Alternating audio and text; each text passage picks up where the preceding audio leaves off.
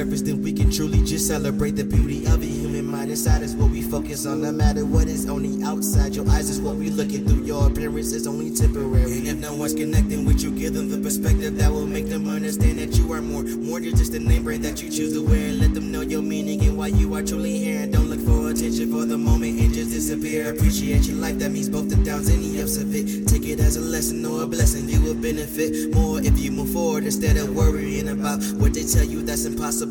Look in the mirror and put a space in between it and tell yourself that I'm possible. Possibly impossible to be by anybody, that means nobody can tell you that you incapable but you. So stare in this mirror at your worst enemy ever, and no longer are you idle. Your ideas will be idle to appeal to society. This generation need to hear you now. It's your moment that you need. Make them all see and believe in the dream. Give them you and you'll be better than you ever knew. The truth is they are only as serious as you are. So if you are what you say you are, then get from in front of this mirror and just be.